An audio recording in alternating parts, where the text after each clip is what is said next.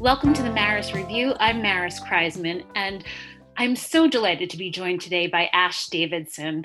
Her debut novel is called Damnation Spring, and one of the best debuts I've read in a very long time. She was born in Arcata, California, and attended the Iowa Writers Workshop. Her work has been supported by the Arizona Commission on the Arts and MacDowell. She lives in Flagstaff, Arizona. Ash, it's so lovely to see you. Thank you so much for having me.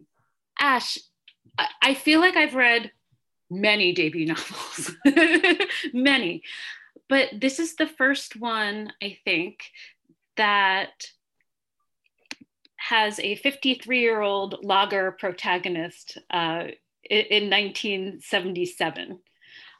Tell me how you got there. I set out to write a book about herbicides. I was curious about the herbicides that had been used in that part of California in that time period because my family had lived there. And Rich just sort of walked onto the page and stayed for 10 years. And so many of the characters have grown and changed around him, and whole plot lines were cut and whole plot lines added, but Rich has been a constant. He's the constant. And I feel like I got an education in logging, unlike any that I was prepared to have, including the lingo. There's so much great dialogue, and I've learned so many new words that I feel like I'm not fluent, but I was very proficient by the end. Tell me about learning that lingo and sharing it with us.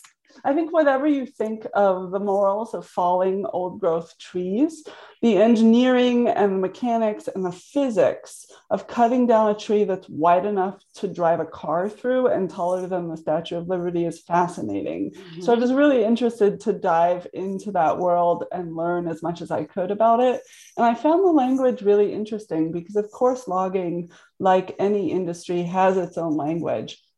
And I found it interesting in particular because so many of the vocabulary words that loggers use are revealing of the dangerous reality of their day-to-day workday. So a good example of that is the term widowmaker. There's a bar in the book named after this term.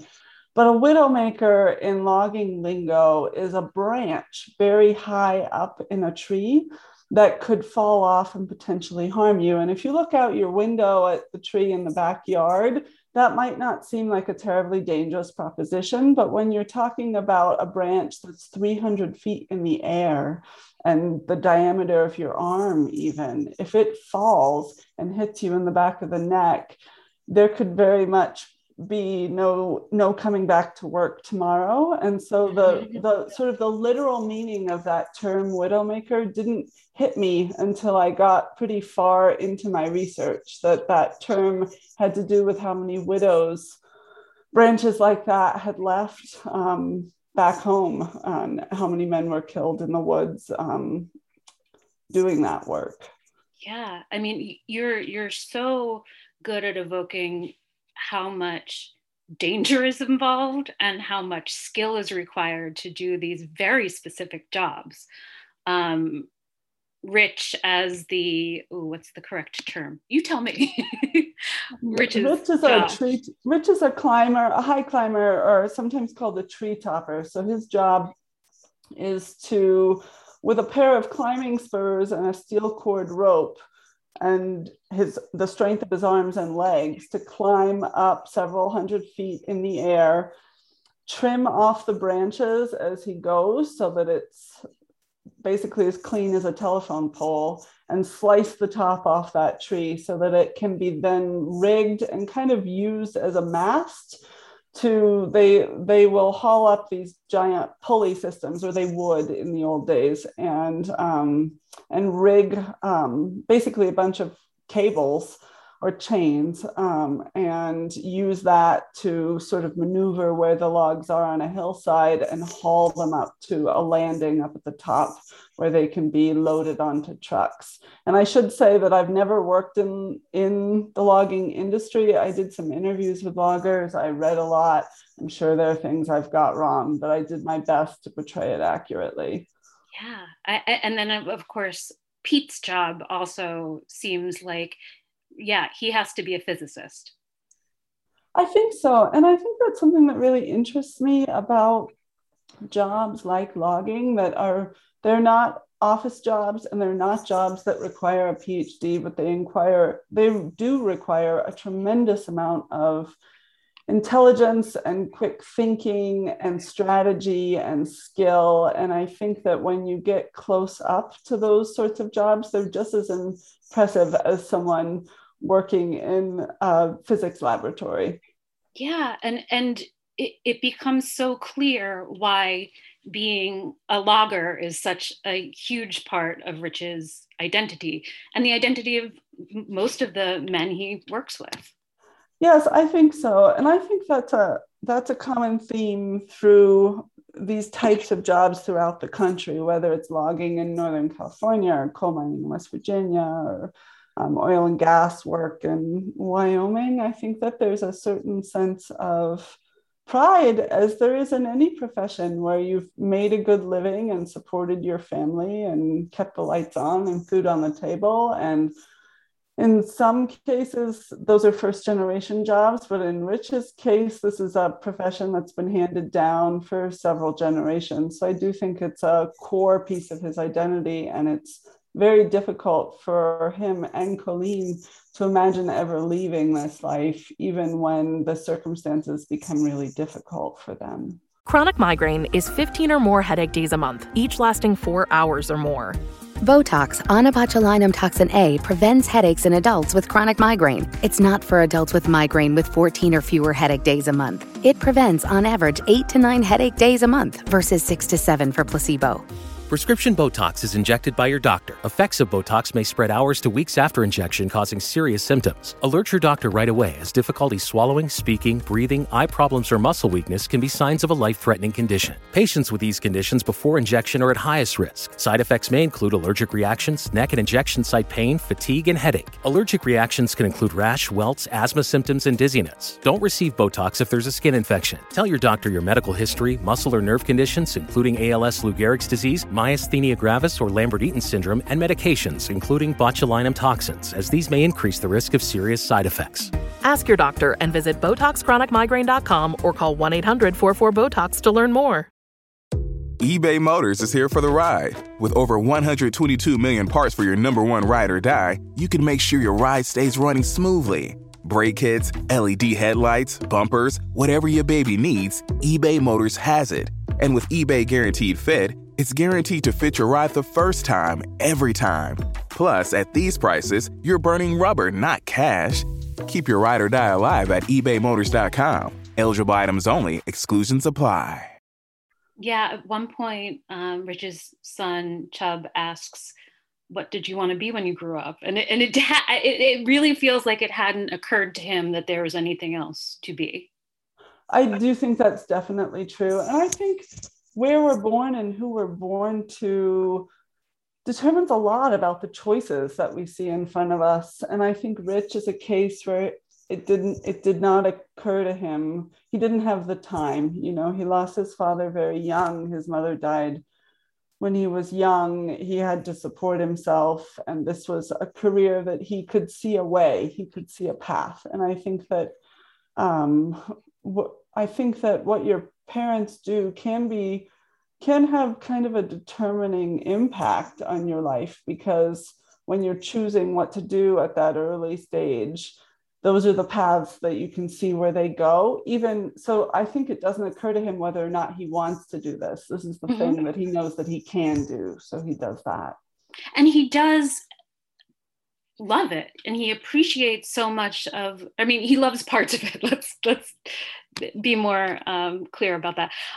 But devotion or obsession with one particular tree kind of indicates how much he too is in awe of this land.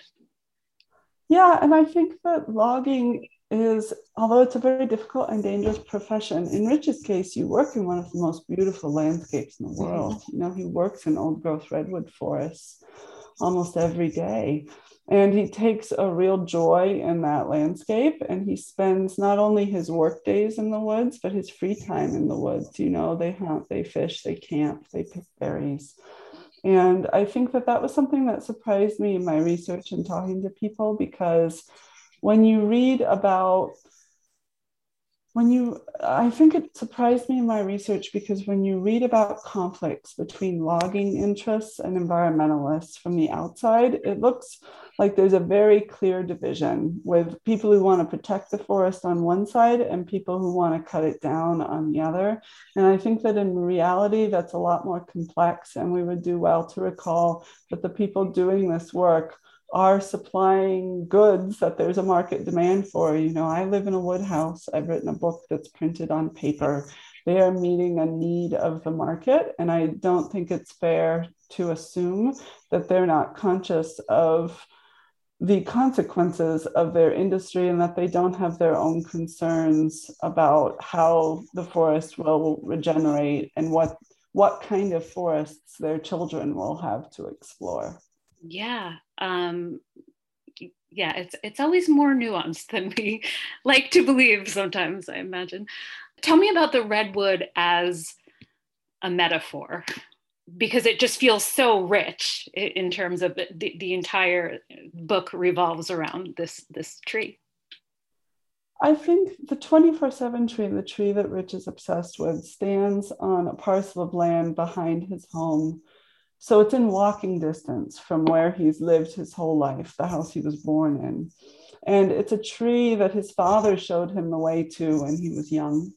And so one of his only real memories of his father is walking up to visit that tree, which doesn't belong to the family. It belongs to a private individual, and it's on a large parcel of land, over 700 acres. So it's really beyond their means. And it's one of about 200 old growth trees that are left on this really steep ridge, because in the old days when they were catlogging and hauling trees out by rail, it was just simply too steep to get to it. So it survived by virtue of where it's situated. And I think the same is true for the community in a sense. It's a rural and somewhat isolated place, and it's beautiful, but you are very much on your own when you live there. And so there's this tight-knit community of people who support each other, which is more true for the men, who have very strong bonds with the other men on their crew because their lives are literally on each other's hands. It's a little more isolating for the women, who are at home and so geographically disparate and separate from each other. But I think also the 24/7 tree is a stand-in for the 2 million acres of old growth redwood forest that originally blanketed the west coast of this country, of which in the time Rich is working, depending who you ask, only about 10 to 15% of that original forest remains. That's about 5% today. And so I think it's very much on his mind that acquiring this 24/7 tree and finally realizing the family ambition of following it and selling it would transform his life financially and give his son Chubb access to a completely different set of opportunities than he saw as a boy. But at the same time, he loves that tree. And I think he's very conscious of the fact that if I cut this tree down, no human being alive today will ever see another tree like this grow again. And so it's a terrible conundrum for him. And I think it takes a real psychic toll trying to balance what he wants for his family in terms of stability and a future, and a real deep-seated love for a landscape that he's made his living destroying. For listeners who don't know, tell us what how the 24/7 tree was named. So the 24/7 tree was originally named in the late 1800s, and it was named for its girth. It's 24 feet, 7 inches across. It's a bit larger by the time Rich is hiking up to it because time has passed and it's put on some weight. But originally it was 24 feet, 7 inches across. And that's I'm very much an East Coaster, and that's unfathomable to me, you know. I think it's unfathomable for anyone. You know, there's an Yeah. epigraph at the beginning of the book that comes from Travels with Charlie by John Steinbeck. Mm-hmm. And the epigraph is very short. It says they're not like any trees we know, but that's taken from a larger paragraph where he talks about the fact that no one has ever successfully painted or photographed a redwood tree. And I really think that could probably be extended to writing. If you haven't stood underneath one and felt how small you are, it's very difficult to fathom just how large and majestic and impressive these trees are. Yeah. The novel's written from three points of view: Rich, Colleen, his wife, and Chub, his son. Tell me about writing Chub's point of view in particular, because I was really drawn to those sections, because Chub is a 5-year-old, and there are things that he doesn't know yet that we sort of know, but not really, and he's not the most reliable narrator. Yeah, I think the book started out as a first-person novel in Rich's perspective. It was like that for the first 2 years or so. And then I realized that there were a bunch of rooms that Rich just couldn't walk into, literally and figuratively. You know, he couldn't walk in to women's kitchens and hear what their kitchen table concerns are. He couldn't walk into Melody's bedroom when she's in labor. And so I added Colleen because that gave me access to the women in the book and their world of concerns and kind of their landscapes of preoccupation. But then both Rich and Colleen are fairly reserved and quiet and often don't say what they mean. And so I added Chub initially as a point of access because I had worked as a nanny, so I had some experience with children that age, and I really enjoy them. I think they're filled with joy and awe for the world, and they're just really alive to the magic of the world, you know. So Chub is a great point of view to explore the physical world with, the natural world of the forest, because he's quite literally lower to the ground. So he notices slugs and bugs and plants and streams in a different way than adults because they're more impressive to someone who's only 5 years old. But I also think even though there are restrictions in writing from a child's point of view, there are practical restrictions in their vocabulary and the complexity of the concepts that they can relate. But I also think that children can be unwittingly sometimes extremely perceptive. Mm-hmm. And even when they're witnessing a scene that they don't fully grasp, they sense that something is amiss. And I think that Chub is a good stand-in for the reader in some cases because he can reveal tensions that are simmering but aren't spoken. And just by relating what he sees, it gives us as readers a chance to put 2 and 2 together with his help. Like if he wasn't standing in the room and being our eyes, it would be very difficult to squeeze that information out of Colleen and Rich. Yes.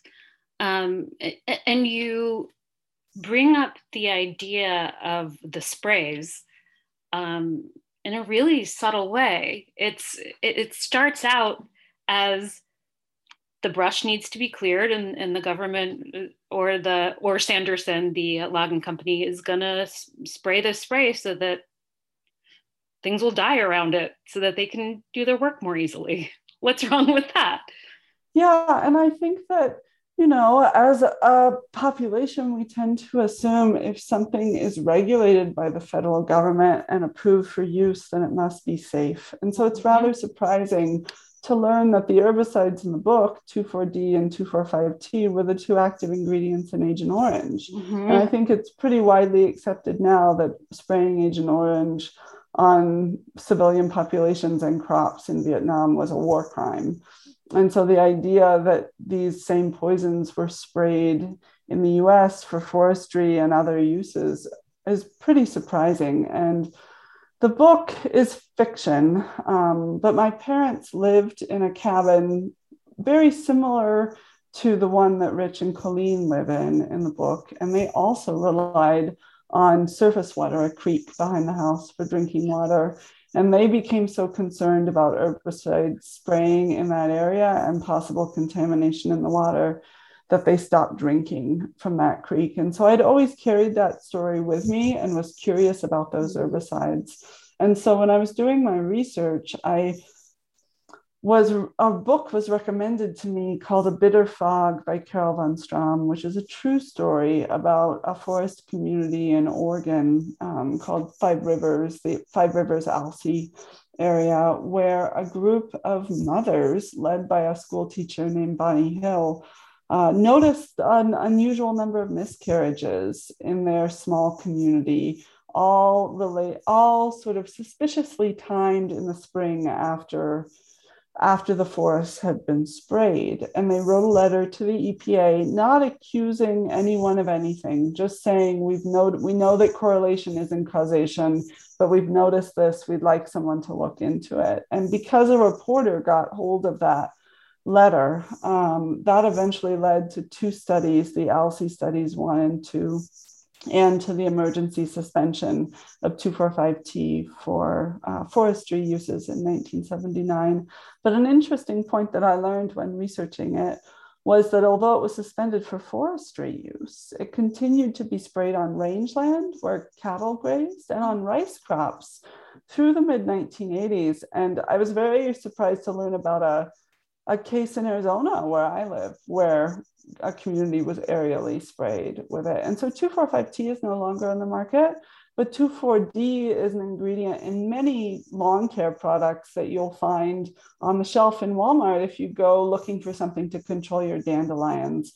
And the National Park Service actually sprayed 2,4-D on the National Mall to control dandelions until 1980, when they banned its use on all National Park Service units. So the history of those two herbicides in particular, and aerial spraying of herbicides, which continues today in many forest communities in the Pacific Northwest, and the issues that are chronicled in the book are similar to issues that real people continue to deal with on a daily basis today, which is kind of mind-boggling to me. It sure is. And it's so helpful that you have these three perspectives, because I got the sense that like Rich and his crew are so used to being injured that a simple nosebleed every now and then doesn't bother them in the slightest, and it has to build up amongst the women and their children before they begin to think that something might really be wrong. Yeah, and I think that, I mean, you have to have a certain kind of optimism to do that kind of work, because it's extremely dangerous. And in a way, you're digging your own grave. You're cutting a resource that you know cannot regrow in your lifetime. And so you're essentially, by being really proficient at your job, you're also contributing to putting yourself out of a job as those forests dwindle. And so I do think it takes a tremendous amount of optimism on their part. And just to survive in this line of work in this area takes, like, they are there by force of will. And so I think that their baseline assumption is that we'll be okay. If we just keep trucking, we'll be okay. And I also think that in retrospect, environmental issues like that look very clear to us with the benefit of time. But when you're actually in it, the idea that something that is approved by the federal government for use, that you've been told repeatedly is safe and is your ally in this work that you're doing, the idea that that might not be good for you is difficult to entertain. It doesn't even enter your mind, I think. I do think it's interesting that a lot of the people who originally became concerned about this, I mean, in the Klamath area, in real life, the anti-spray movement was largely led by Yurok and Kuruk tribe members, people who'd been in the area, their ancestors had been in the area since time immemorial and were deeply tied to the land, and noticed changes in nature, in land, in water, in wildlife, and put two and two together. And I don't think that you need a PhD to realize that something is wrong when you pay very close attention to the world, to the natural world around you. Walmart Plus members save on meeting up with friends. Save on having them over for dinner with free delivery with no hidden fees or markups. That's groceries, plus napkins, plus that vegetable chopper to make things a bit easier. Plus, members save on gas to go meet them in their neck of the woods. Plus, when you're ready for the ultimate sign of friendship, start a show together with your included Paramount Plus subscription. Walmart Plus members save on this plus so much more. Start a 30-day free trial at walmartplus.com. Paramount Plus Essential Plan only. Separate registration required. See Walmart Plus terms and conditions. The legends are true. Overwhelming power! The sauce of destiny. Yes! The most legendary sauce has arrived as McDonald's transforms into the anime world of WickDonald's. The greatest flavors unite in all new savory chili McDonald's sauce to make your 10-piece Wick Nuggets, fries, and Sprite ultra-powerful. Unlock manga comics with every meal and sit down for a new anime short every week only at WickDonald's. Ba-da-ba-ba-ba, go! At participating McDonald's for a limited time while supplies last. Yeah, it only makes sense that in Rich's small town, outsiders are looked at with suspicion, and it's really easy to make jokes about the long hairs who are fighting to save the forest. And it seems just as easy for them to discount the words of the people who were there originally. Yeah, I mean, I think that there's a deep undercurrent of racism in the book, and there's a pretty, that manifests in pretty upsetting ways. And I think that Rich and his family have been in the Klamath area for several generations, but that's nothing compared to the indigenous people of the area. And although the book is told from the perspective of what are basically the descendants of white settlers, the original population of that area and the majority of population of that area was, is, and remains today indigenous.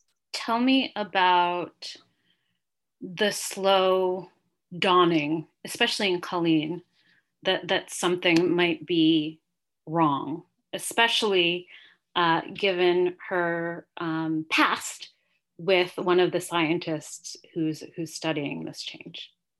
Yeah, Colleen has this encounter with an old flame who sort of plants this idea in her mind that some of the anomalies she's witnessed midwifing. She's not formally a midwife, but she's kind of fallen into it and de facto serves as the midwife in the community. And she's seen some anomalies in the course of her midwifing. So he sort of plants the idea in her mind that some of those anomalies she's witnessed, and maybe even her own miscarriages, might be related to herbicides the logging company uses. And this is really upsetting for her personally because she's just survived a really traumatic stillbirth and she desperately wants to have another child. And I think that there's a certain amount of denial when she first has that information suggested to her because it's almost too terrible to conceptualize. And I also think that, especially in that time, miscarriage was such a taboo subject. Yeah. And women, even amongst themselves, didn't talk about it as much as I think women will talk about it today, even though I think still today it's not as much a part of the discourse as it probably should be. Yeah. I've lost my train of thought. I'm sorry. Colleen. I had somewhere I was going with that and I've lost track of it. I think that because miscarriage is such a taboo subject, Colleen has really internalized her miscarriages and assumed that it's something she's doing wrong. She blames herself, she blames her body. She thinks about all the things she's done that could have triggered it. Did she lift something too heavy? Did she not rest enough? Was she not eating or drinking properly? And I think the idea that perhaps it's nothing she's doing, it's an environmental contaminant that she's exposed to, it's appealing in one sense because it's not something that she's done, it's not something that she could control.